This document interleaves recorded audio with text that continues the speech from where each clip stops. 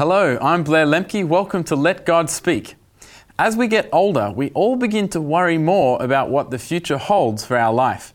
We think about what things we should do, what things we should avoid, and what principles we should follow so our latter years are happy and comfortable ones.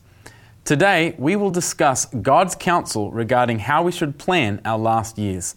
So have your Bibles ready as we look into the principles that God has given us to follow.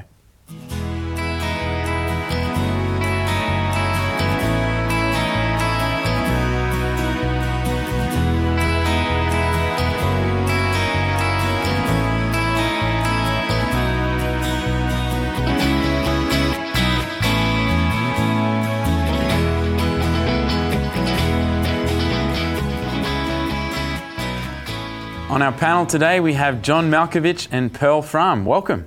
Thank you. As always, let's begin with a word of prayer. Dear Heavenly Father, we thank you for the opportunity to study your word. We ask that you'd send your Holy Spirit now to lead us into truth. In Jesus' name we pray. Amen. Amen.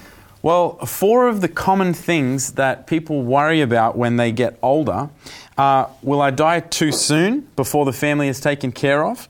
Will I live too long and outlive my assets and savings? Will I get some terrible illness or spend my money, that I'll have to spend my money on medical bills? And finally, will I develop a mental and or physical disability and need someone to take care of me?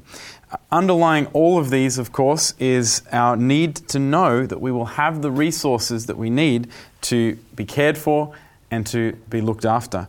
So, John, what reassurance does God give us that everything will be okay, that we'll have the things that we need? Well, I'm thinking of myself. I'm the oldest on the panel here, so I guess I should be thinking about those things. And you know what I'm grateful for? We've got the Word of God. Amen. So we can turn to the Word of God and see what He has to say. And I'd like you to turn with me to Proverbs chapter 3, verses 9 and 10. It says, "Honour thy Lord with thy substance, and with the first fruits of all thine increase. So shall thy barns be filled with plenty, and thy presses shall burst out with new wine." You know, when I think if we focus on the means that we can have of money and that, we're in trouble. But if we focus our attention on God, God has promised us to provide us all the things that we need. You know, our barns will be filled. And that only happens, Blair, when we are doing what God has called us to do. You see, it's like a father. He will do anything for his child if they're obedient, if they listen to what the father is saying. God reassures us. We don't have to worry about those things. Yeah, and you've got a promise to share as well, Pearl? Yes. In Philippians 4, verse 19, I think it ties in really well with what John was just saying. It says, "But my God shall supply all your need according to his riches in glory by Christ Jesus." What a beautiful promise. God's word provides for our needs, or God provides for our needs, and he gives us these promises. I would like to read a passage of scripture now that we're going to, I hope, learn some more things from God's word. I love what you said there, John. We've got God's word to lead and to guide us. That's what this program is all about. So let's read Luke chapter 12, verses 16 through to 21. And we find here a very interesting parable called the rich fool. Let's read it here. Then Jesus spoke a parable to him, saying, "The ground of a certain rich man yielded plentifully. And he thought within himself, saying, 'What shall I do, since I have no room to store my crops?' So he said, 'I'll do this. I'll put down my barns and build up greater ones. I'll store all my crops and my goods, and I will say to my soul, Soul, you have many goods laid up for you. Take rest, take your ease, eat, drink, and be merry.'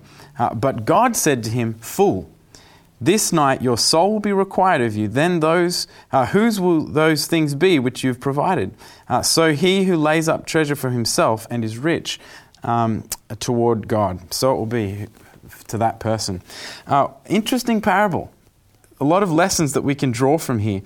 Is it wrong to work hard, to become wealthy and financially secure? What is the message that's here exactly, Pearl? Yeah, look, I think one of the things that gives us a lot of maybe you could call it meaning, or something that gives you a purpose in life.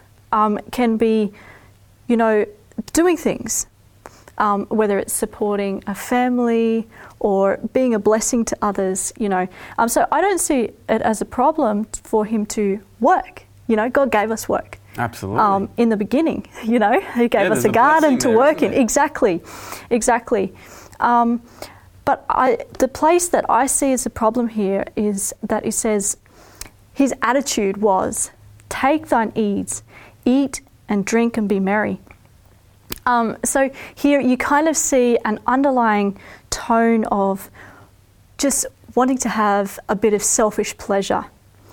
And I think he didn't realise that he had an accountability to God for his means and for what he was doing, with those means.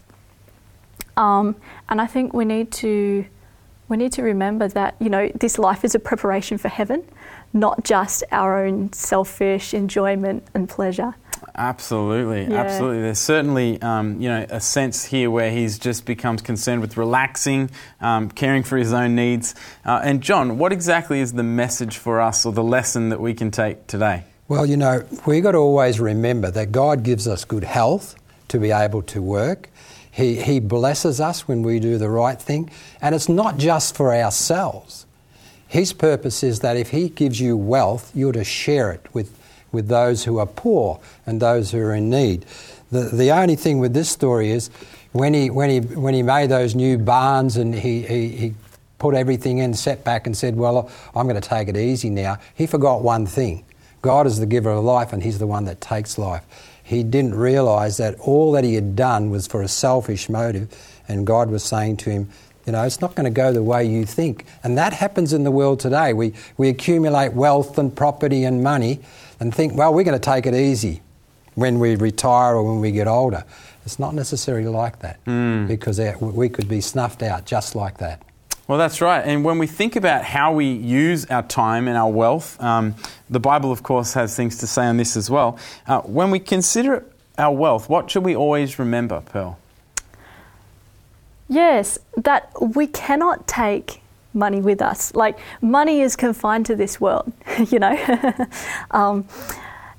and, it's interesting. I'd like to go to Job. Job chapter 1 and verse 21. And the Bible says here, naked came I out of my mother's womb, and naked shall I return thither. The Lord gave, and the Lord hath taken away. Blessed be the name of the Lord. And it's interesting that some people say this is one of the oldest books in the Bible. And if we turn over to Timothy, which is one of the youngest ones, it has the same advice. And it says here in chapter 6, verses 6 to 7, but godliness with contentment is great gain, for we brought nothing into this world, and it is certain we cannot carry anything out. So, yeah, money is something that we have to live with here. We need money to live. But there's bigger things that we can take from this world to the next. Yeah, that's a really important point to remember. The things that we develop and grow and all of our wealth that we collect here is temporary. Right? It is. It's temporary. It's not going to last forever. And so the best investment advice that Jesus gives is to put our investments in things that are eternal. That's right. Yes. But of course, Solomon, the wisest man in Scripture, bar Jesus, you could say, had something to say on this topic too, didn't he, John? He did. During the time of Solomon, there was great wealth in Egypt. And these people tried to prepare for the afterlife. So they put a boat in there and all their things that they would need.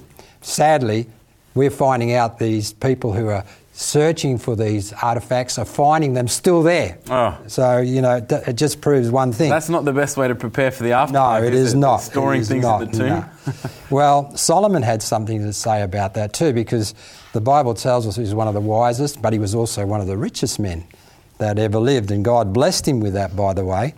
By contrast, it frustrated Solomon that all work in this life was going to be left to someone else who did no work and didn't earn it. So I want to turn you into the Bible, because that's a place to go, and it's found in Ecclesiastes chapter 2 and verse 18. Yea, I hated all my labour, this is Solomon talking, which I had taken under the sun, because I should leave it unto the man that shall be after me. It's a bit of a worry, to think about, that someone's going to get all your works and all your inheritance, and who knows whether he shall be a wise man or a fool. So, he had a problem thinking, well, someone might end up with it and use it unwisely. Because Solomon was accumulating his, things to build the temple and to use it for God. And someone who could come along easily and spend it for themselves or use it unwisely. So there's nothing wrong with working hard, with building up wealth in and of itself. But of course we need to remember that we can't take that wealth with us into, it doesn't last forever. It's not eternal. But of course God does give us instructions on how we are to use that wealth while we're alive and what to plan for. And so I'm going to turn to a passage here in God's Word in Proverbs chapter 27, verses 23 through to the end of the chapter, where we see some interesting insights from God's Word into what we should do with our wealth, right? So God's Word says this: "Be diligent to know the state of your flocks, and attend to your herds.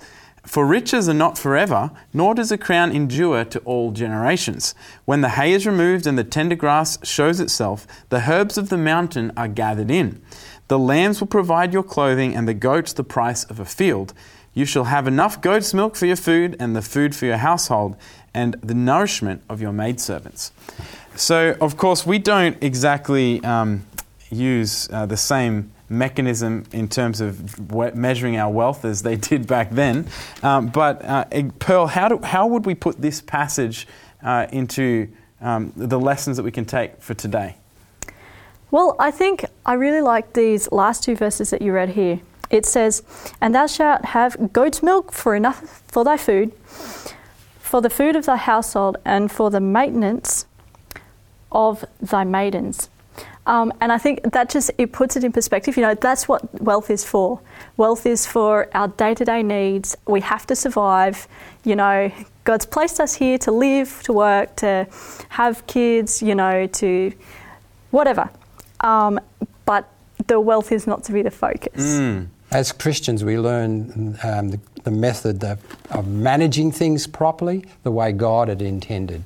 And that should be a priority in each one of our lives. That's right. And we do see a very clear call here in this passage to be diligent to know the position of not so much our flock, but our bank account. That's right. And our assets. Yeah. That's right. So that we can make adequate preparations.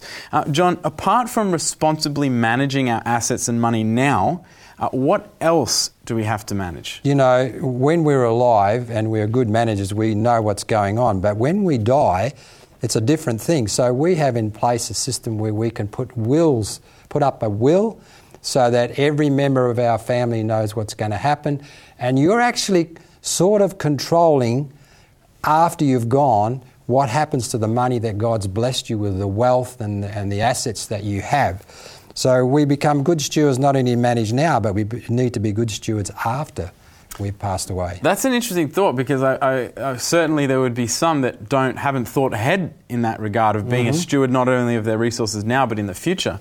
Pearl, why does it matter where our possessions and money go once we die? Well, I'd like to read in Psalms here, chapter 24 and verse 1. It says, "The earth is the Lord's and the fullness thereof, the world and they that dwell therein." So here it clearly states, we're stewards. The earth is the Lord's and it's been given to us to use. And I think it's really important, that the money that's been given to us as stewards isn't then put into Satan's cause, after we die, potentially. Absolutely. And of course, none of us would voluntarily or willingly leave our funds to be used for Satan's cause. No. But certainly it can happen. Can you give me an example of how this could happen? Yeah, well, most people draw up wills, and when they pass away, it usually goes to the children or the spouse. However, the children and the spouse may have different views. They may not even believe in God. They may be actually working against God. So when they get an inheritance, they're using it for what not the original person who died wanted. They're using it for their own self, and they're using it to glorify Satan in the sense that they are not followers of God. And so we really need to be careful, and it's very sobering because we're accountable before God for this. So He gives us the wealth while here on earth. We're to use it to help people, to help our church, to help organisations. But then after we die, that money still can be used for that. It's not to be spent on triviality and things. Wow, when we think about how to use and spend our money, that can hit pretty close to home. Yes. But God certainly has a habit of hitting us close to home in our hearts because He knows that where our treasure is, there our heart is also. So That's right. God gives us this counsel that we are always in our best interest to follow. But it's very difficult because you want to be fair to all your children. Now, I've got children and I've got a will, and there are some that don't believe. So it's a very fine balance. But at the end of the day, we need to be furthering the work of God and bringing people to the truth and the knowledge of God. So if it matters how we use our money and assets when we're alive, and also it matters how we use them when we're gone, how we leave them, should we hold on to our possessions until we die, Pearl? Well, I don't know. That kind of sounds to me like maybe it could be a little bit of an excuse for a bit of a selfish, or maybe I want to keep this wealth for myself. Let's have a look at 1 Timothy chapter 6 and verse 17. It says, "Charge them that are rich in this world, that they be not high-minded, nor trust in uncertain riches, but in the living God, who giveth us richly all things to enjoy." And I think here it's talking about not having our trust in those riches, not trusting those riches, not having that selfish, I need to rely on my riches, but rather having a generous spirit and wanting to give to God's cause. Yeah, while they're still alive. Exactly. And while we can see the results of that giving. Now, John, are there risks to holding on to everything until we die? There is a very big risk, because the bigger the estate and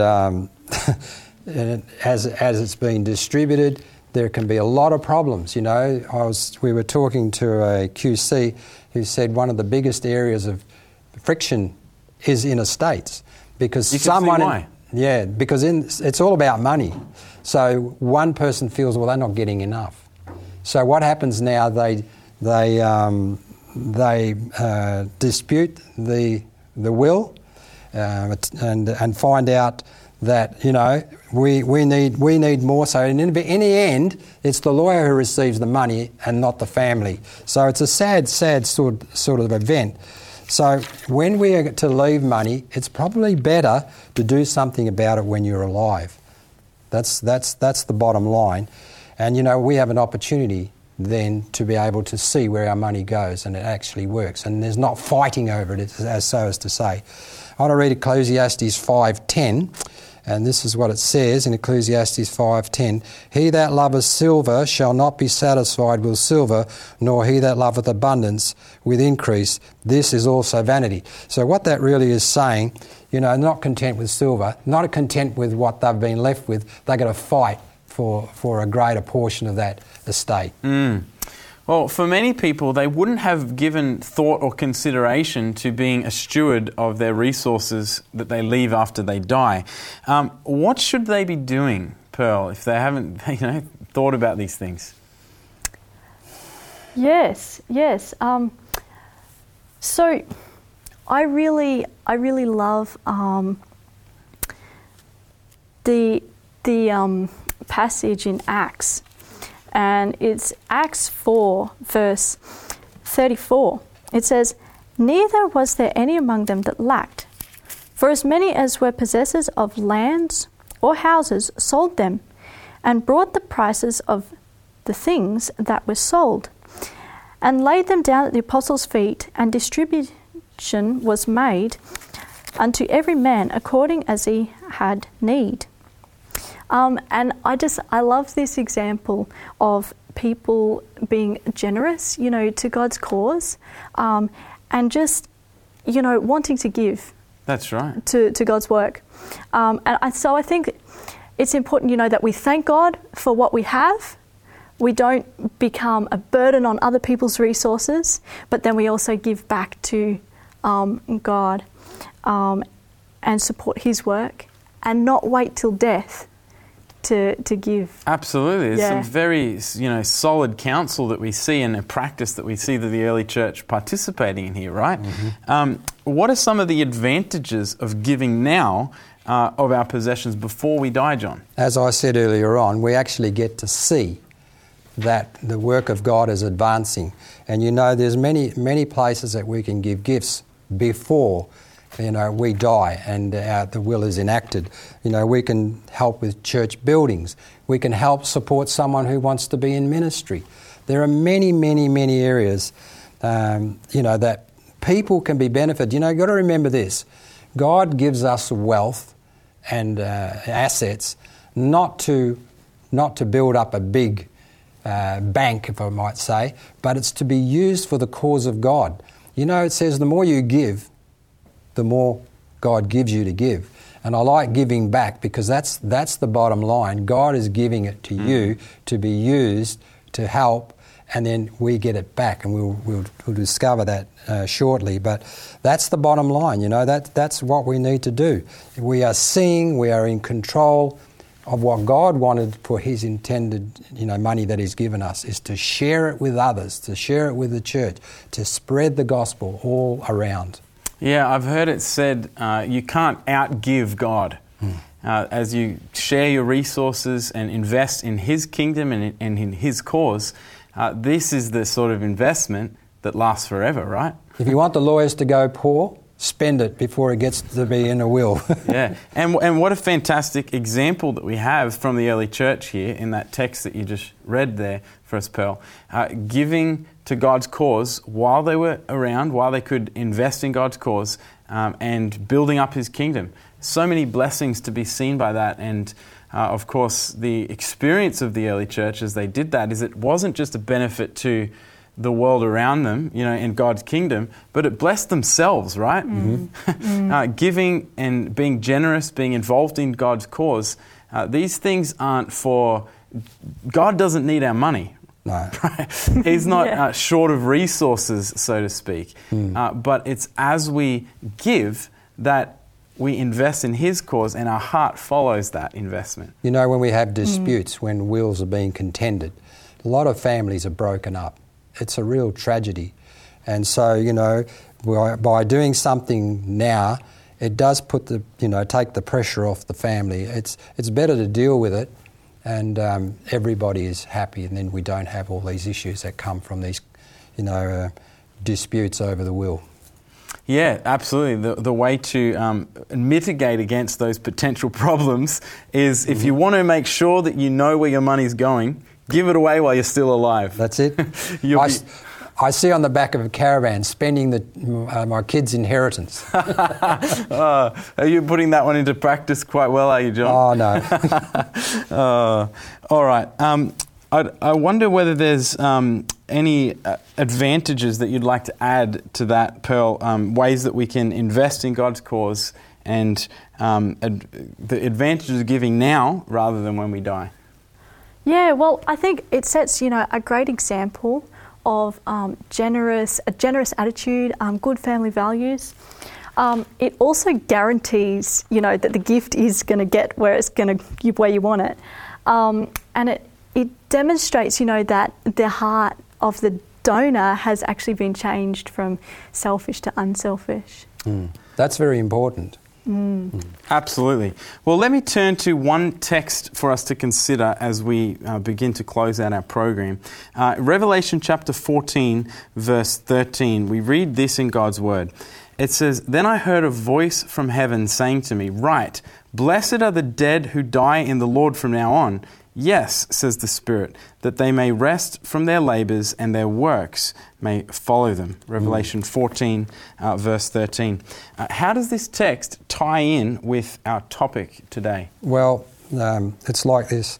If we are to die before Jesus returns, we want to be in this group, because this group has revealed their works through their faith. And I'd like to read in James chapter 2 and verse 17, "Even so faith, if it hath not works, is dead, being alone." So you want to be in that group that not only say they are Christians, but their works reveal it. And one of the ways that it's revealed is what we do with our wealth and our inheritance and our assets. What do we do with them? So God is saying your works reveal your faith. You want to be in that group if you've passed away to rise again because of what you've done through faith. Yeah. Absolutely. And would you like to add a promise to that as well, Pearl? Yeah. Matthew 6 verses 20 to 21 says, "Lay up for yourselves treasure in heaven, where neither moth nor rust corrupt, and where thieves do not break through nor steal. For where your treasure is, there will your heart be also." And I think, that's the key. It's where our heart is. So whether it's using our money here when we're alive or when we're dead,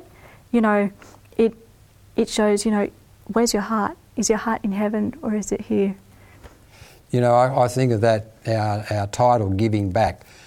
Well, things go around, they always come back. So the more you give, God's got something to give to you. And so, eternal life is worth it all, and helping others to know the truth is too. I like the Proverbs chapter 3 verses 5 and 6. "Trust in the Lord with all your heart, and lean not unto thine own understanding. In all thy ways acknowledge him, and he shall direct your paths." Beautiful thought. What a promise, and what a beautiful place to finish our program. Our life and riches do not last forever. Our possessions will one day be passed on to others. We can't take anything with us beyond this life. So whenever possible, a good man leaveth an inheritance to his children's children, it says in Proverbs 13 verse 22. However, we must do it in such a way as to prevent disputes among them. In drawing up a will, we must not only think of our earthly interests, but also be generous towards God. Remember, God loves a cheerful giver. Thank you for joining us today on Let God Speak. All past programs plus teachers' notes are available on our website, 3abnaustralia.org.au. Email us on lgs@3abnaustralia.org.au. Please join us again next time. God bless.